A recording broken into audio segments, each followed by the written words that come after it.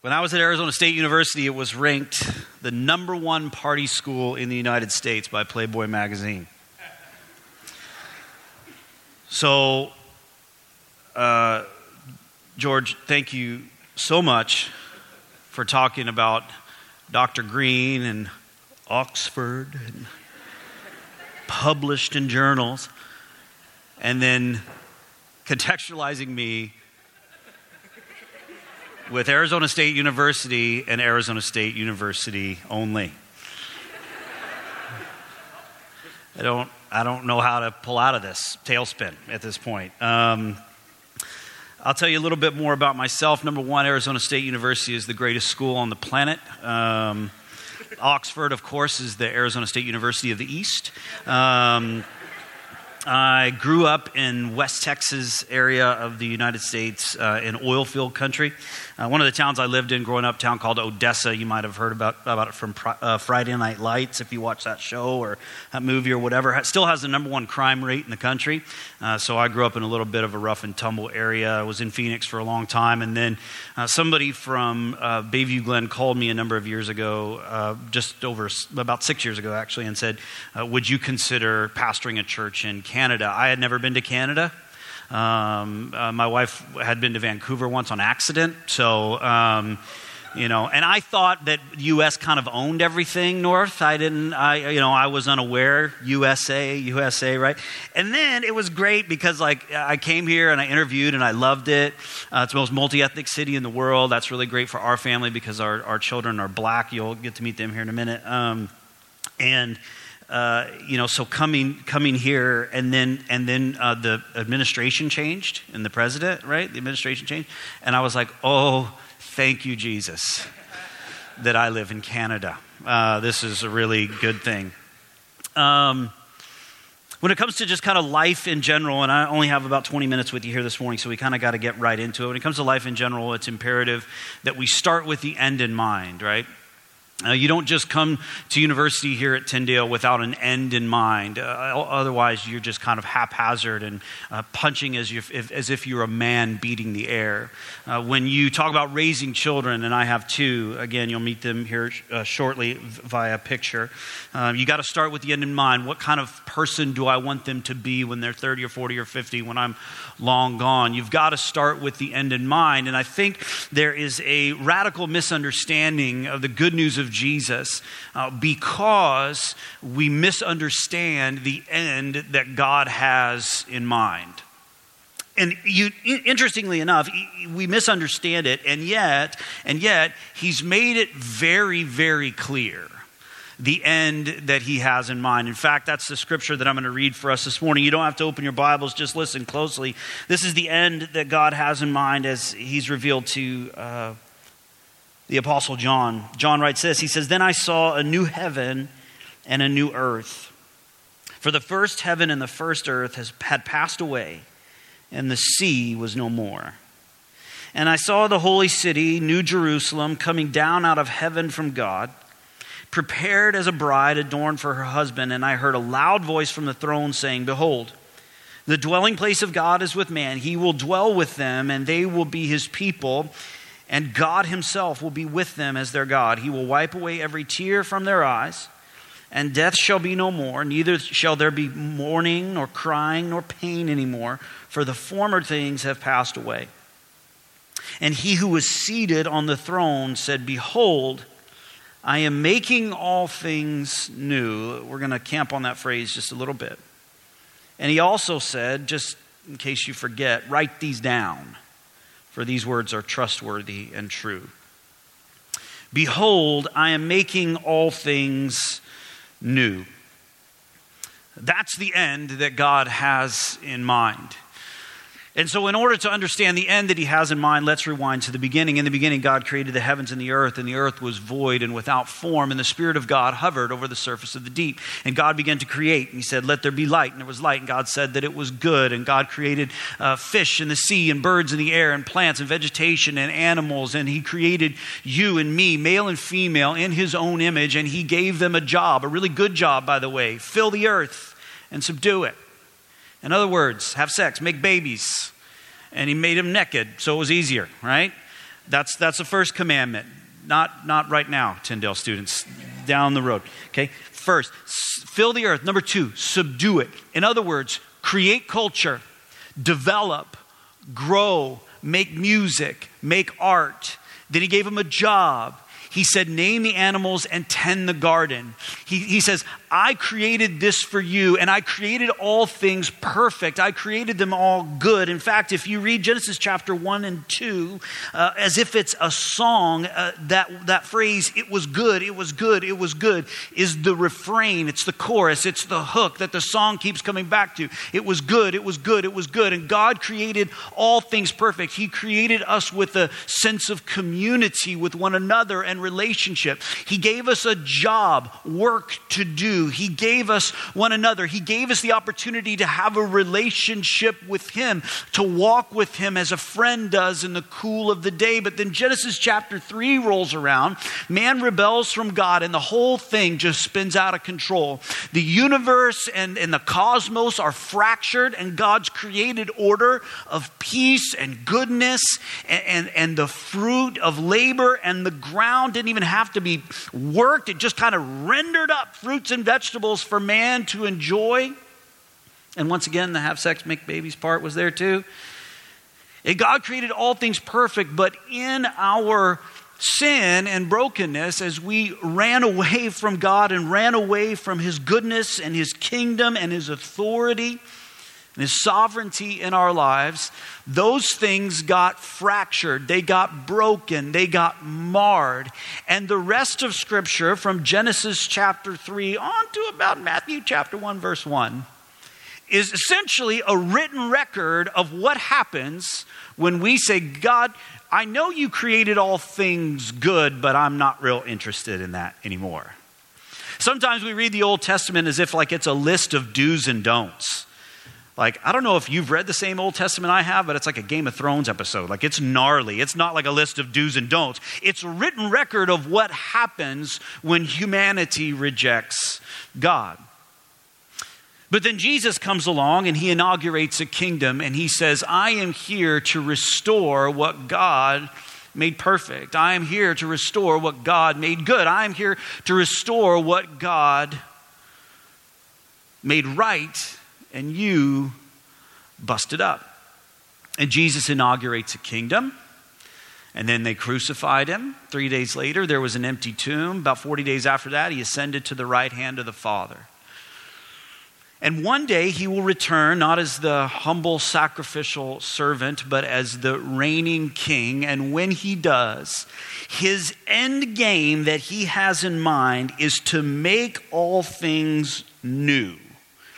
To restore and renew and reconcile, to bring back all that goodness, all that connection, all that beauty, all of that harmony, all of the things in this world that we look at and we have a sense of angst, that things are broken, that whether it's global warfare or global warming or personal stuff that's going on in your own life, mental health issues, things that I've struggled with in the past, to be honest with you, busted up relationships, all those things. No more mourning, no more crying, no more pain.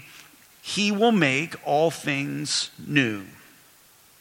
So, just 2 really quick points of application. I want to tell you one story and then you can go to class. First is this: the notion that the good news about Jesus, that he came to rescue and redeem a disembodied soul so that that disembodied soul could spend eternity in a place called heaven, is decidedly not a biblical notion. I'm going to say that one more time, okay? This idea, and this is what I was taught like as a kid in West Texas at First Southern Baptist Church of West Texas. Our worship pastor had over 1,000 suits. That's the kind of place I lived in. You want to talk about brokenness in the world, that's one of them, all right? Okay, so here's the notion that I got taught growing up, and that you may have been taught growing up in church, or you may kind of heard that Christianity is that at some point, this thing, my body, is going to quit. and die. It might be right now while I'm speaking, which would be a great story to tell people. Wow, our speaker died in chapel today. It was crazy. That's how not to get invited back, right? Die as a speaker. So the notion is this. This thing is going to give up, and something inside of me that's like the immaterial part of me, we call it our soul, we call it our spirit, we call it our consciousness, is going to separate from my body and for the rest of eternity kind of float around in a place called heaven, where there's streets of gold and crystal sea and apparently like play a harp. Like I don't even like the harp, right? No offense if you like the harp. That's decidedly not a biblical notion. Why do I know that? Because God says he's going to give me a new body. And he created humanity with a body, with a physical body. That was part of his good and original plan. This tent that I'm living in right now is going to give up at some point. But one day when the resurrection comes around, when Jesus makes all things new, he will restore my body. And everything that's broken about the world will find hope and healing in the completed and consummated kingdom of Jesus. Application point number 1 is simply this. Let's stop preaching ourselves. Let's stop preaching to one another this rather incomplete, rather narrow gospel. Can you imagine that if God sent his only son? This is my beloved son in whom I am well pleased. I've got 2 kids, older one Kaya and younger one Canaan. Canaan's about 5 months old. He's very, very, very cute. Cuter than, if any of you have children, they're cuter than your kids. Very much cuter. And I'm not interested in giving him up so that some disembodied immaterial part of you might spend eternity in like the good place. Well, neither is God. The reason why he gave his son into the world is because he created all things perfect and we busted him up. And he's making all things new. See, that's a far more comprehensive gospel, isn't it?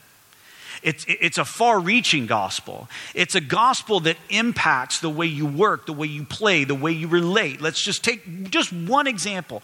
All of the sudden, because this is, if you believe this narrow gospel about a disembodied soul, here's how you go work at your job as like an engineer or an accountant, or for most of you university male students, you play video games for a living, apparently. Women, is that what they do for a living? Okay. Men of God, pretty girls, ask them out. That's okay. Women, you're welcome. If you see your job, if you see the gospel as a very narrow gospel that the disembodied soul is going to go to heaven one day, and I need to be forgiven of my sin by Jesus so my disembodied consciousness can go spend eternity with him. Here's how you see your job. I go to work as an engineer or accountant so that I can meet people and invite them to church, so that their disembodied soul could spend eternity in heaven one day. But see, that's not how God looks at your job. God looks at your work as part and parcel of his good and beautiful and harmonious creation. And so when you go to work and subdue the earth and create culture and get creative and make music and do spreadsheets, which sounds like hell to me, but that's something that God gave unto you in order to give back to the world and move things forward and live out the image of God that has been placed on you, marred, yes, busted, yes, but you are growing in that, and God is restoring and renewing that. And so all of a sudden now, my work is not just about meeting people so I can bring them to church, and so that one day when their soul separates from their body, they go to heaven. It's about living the good news of Jesus, that he's making all things new. One quick story and a point of application number 2, and then we'll be done. So God created all things perfect. We broke them. Jesus came to inaugurate that kingdom, okay? To restore all things, to renew all things, to reconcile man unto God, to bring back beauty and goodness and all that stuff. And one day, he'll come back and finish it. And in the meantime, is the world right or wrong? Is it good or bad? Is it Is it broken or is it functioning just fine? Well, in my opinion, it's a little bit busted, right? A little bit broken. If you don't agree with that, turn on the news. Okay, so in the meantime, until Jesus comes back and makes all things new, what are we to do? What is our charge as followers of Christ? Therefore, if anyone is in Christ, he is a new creation. The old has passed away, the new has come. All of this is from God, who through Christ reconciled us to himself. That relationship was busted and broken, and God reconciled us to himself. And now what has he done? He gave us the ministry of reconciliation. Paul says it again, watch. He says, that is, in Christ, God was reconciling the world to himself, not counting their trespasses against them. There is the forgiveness of sin part. And so we would affirm that. And entrusting to us the message of reconciliation. Therefore, we are ambassadors for Christ. God making his appeal through us, we implore you on behalf of Christ, be reconciled to God. See, we live in a broken and busted world. And so we say, what now? And God responds with, well, get busy. Get busy bringing healing. Get busy bringing renewal. Get busy bringing the goodness and beauty that God originally intended. Sacrifice, give, work, play, and relate to one another in the way that God designed, and participate in his grand redemptive plan to make all things new. And if you're looking for opportunities, you'll find them. One quick story and then we'll be done. Both of my kids are adopted. My wife is white. I said that both of my kids are black. That wasn't like accident. They didn't come out that way. And I'm like, what's the deal here? So here's a picture of my kids up here on the screen. That's Kaya, the older one, and she's holding baby Canaan. And they love each other and they love me a lot. They think I'm awesome. You might not, and that's fine. They think I'm awesome. My wife and I chose adoption. It wasn't because we struggled with fertility issues. We always wanted to adopt. I don't have to get PG-13 about that, do I? You can understand what that means? Okay, good. And about 4 years ago, in August, we adopted Kaya. Kaya has 2 older, full biological siblings. About 13 months after Kaya was born, 14 months after Kaya was born, her birth mom, who we have an open relationship with, we talk to her, text with her, all that stuff on a very regular basis, texted my wife a picture, just one picture, of an ultrasound. And then my wife texted me that picture, and I responded, whose womb is this? Legitimate question. So it was Kaya's birth mom's womb. Remember, same birth mom, same birth dad. I'm very close with both of them, love them both very much. They have 2 children, and Kaya was the 3rd, and we adopted her through an agency. So here was the 4th. And they called and said, would you adopt this baby? And we said, of course we would. Of course we would. So if you know anything about adoption, here's how it works. That was about 4 to 6 weeks into her pregnancy. And so for the next 8 months, we paid all of her expenses. It turned out to be about 20 grand US. So I don't have any money, essentially is what I'm telling you. At the end of that time, we traveled down to Florida. We were in the hospital when that baby was born via C-section. The birth mom had a couple of complications, and so for the next 5 days, she was in the hospital. My wife and I stayed there every night. We did every bottle feeding. We did every diaper change. We held the baby the entire time, and it was on a Saturday at about 10 o'clock in the morning, and birth mom was supposed to be discharged at about 11, and we went in to take the baby home, and she changed her mind and said that she would like to parent the baby. So I have never had a child die. My wife's never been pregnant that we know of, and never had a miscarriage that we know of. Certainly never lost a child in death. But what psychologists would say is that a failed adoption, especially after 5 days in a hospital with a child like that, would be comparable to losing a child in death. And that's certainly what it felt like for me. I walked out of the hospital room and collapsed and erupted in tears, and my wife had to drag me out. We told birth mom and birth dad, who we love, again, very, very much, we probably won't be talking to you much for a little while. We don't know what to do with this. I mean, this broke our heart. We can't deal with this. The grief is too heavy. But because the gospel is not just about a disembodied soul going to heaven one day, God started to do some things. He started to make things new. He started to pick up pieces of brokenness and kind of put them together. He started to do some healing work. And about 4 or 5 months later, we got in contact with them again, and the relationship started to develop and build. And so in March of the following year, when they decided it was finally time for them to get married, guess who officiated? And the maid of honor? My wife. And the flower girl? Her. We had another adoption fail after that. And then Canaan was born in August of this year. Today, that family, who I love very much, again, is living in the States. They're both working. They're serving in their church. They're both involved in Bible study. They actually gave their life to Jesus about a week after Kaya was born. Is that pain still real? Yeah.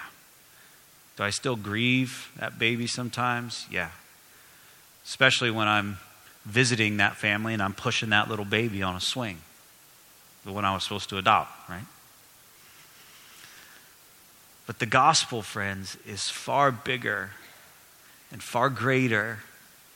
And Jesus has far bigger plans than one day some kind of airy thing leaving your body and going to play a harp for a long time. He's making all things new. And I don't care what grief you're experiencing today. I don't care what pain you're experiencing today. I don't care. God does. And He knows. And if you let Him, He can pick up the pieces and make it new. And now we are ambassadors for Christ, living out that message of reconciliation to others. Let's pray. God, if you would maybe impress upon our minds even today that what the end is that you have in mind, that you are making all things new, restoring our world to a time where there are no tears, no mourning, no crying, nor pain. And in the meantime, you have entrusted that message to us, not just to speak it, but to live it. To bring your goodness and to bring your beauty and to bring your mercy and to bring your grace into a lost and broken and hurting world. And not just to bring it, but to experience it in our own lives and relationships. God, expand our minds and expand our hearts today beyond a simple, narrow gospel. And remind us that each and everything that we do and say can be, should be, an embodiment of the good news about Jesus. In Christ's name, the people of God together said, have a fantastic Tuesday. God bless you. Thanks for having me. Bye.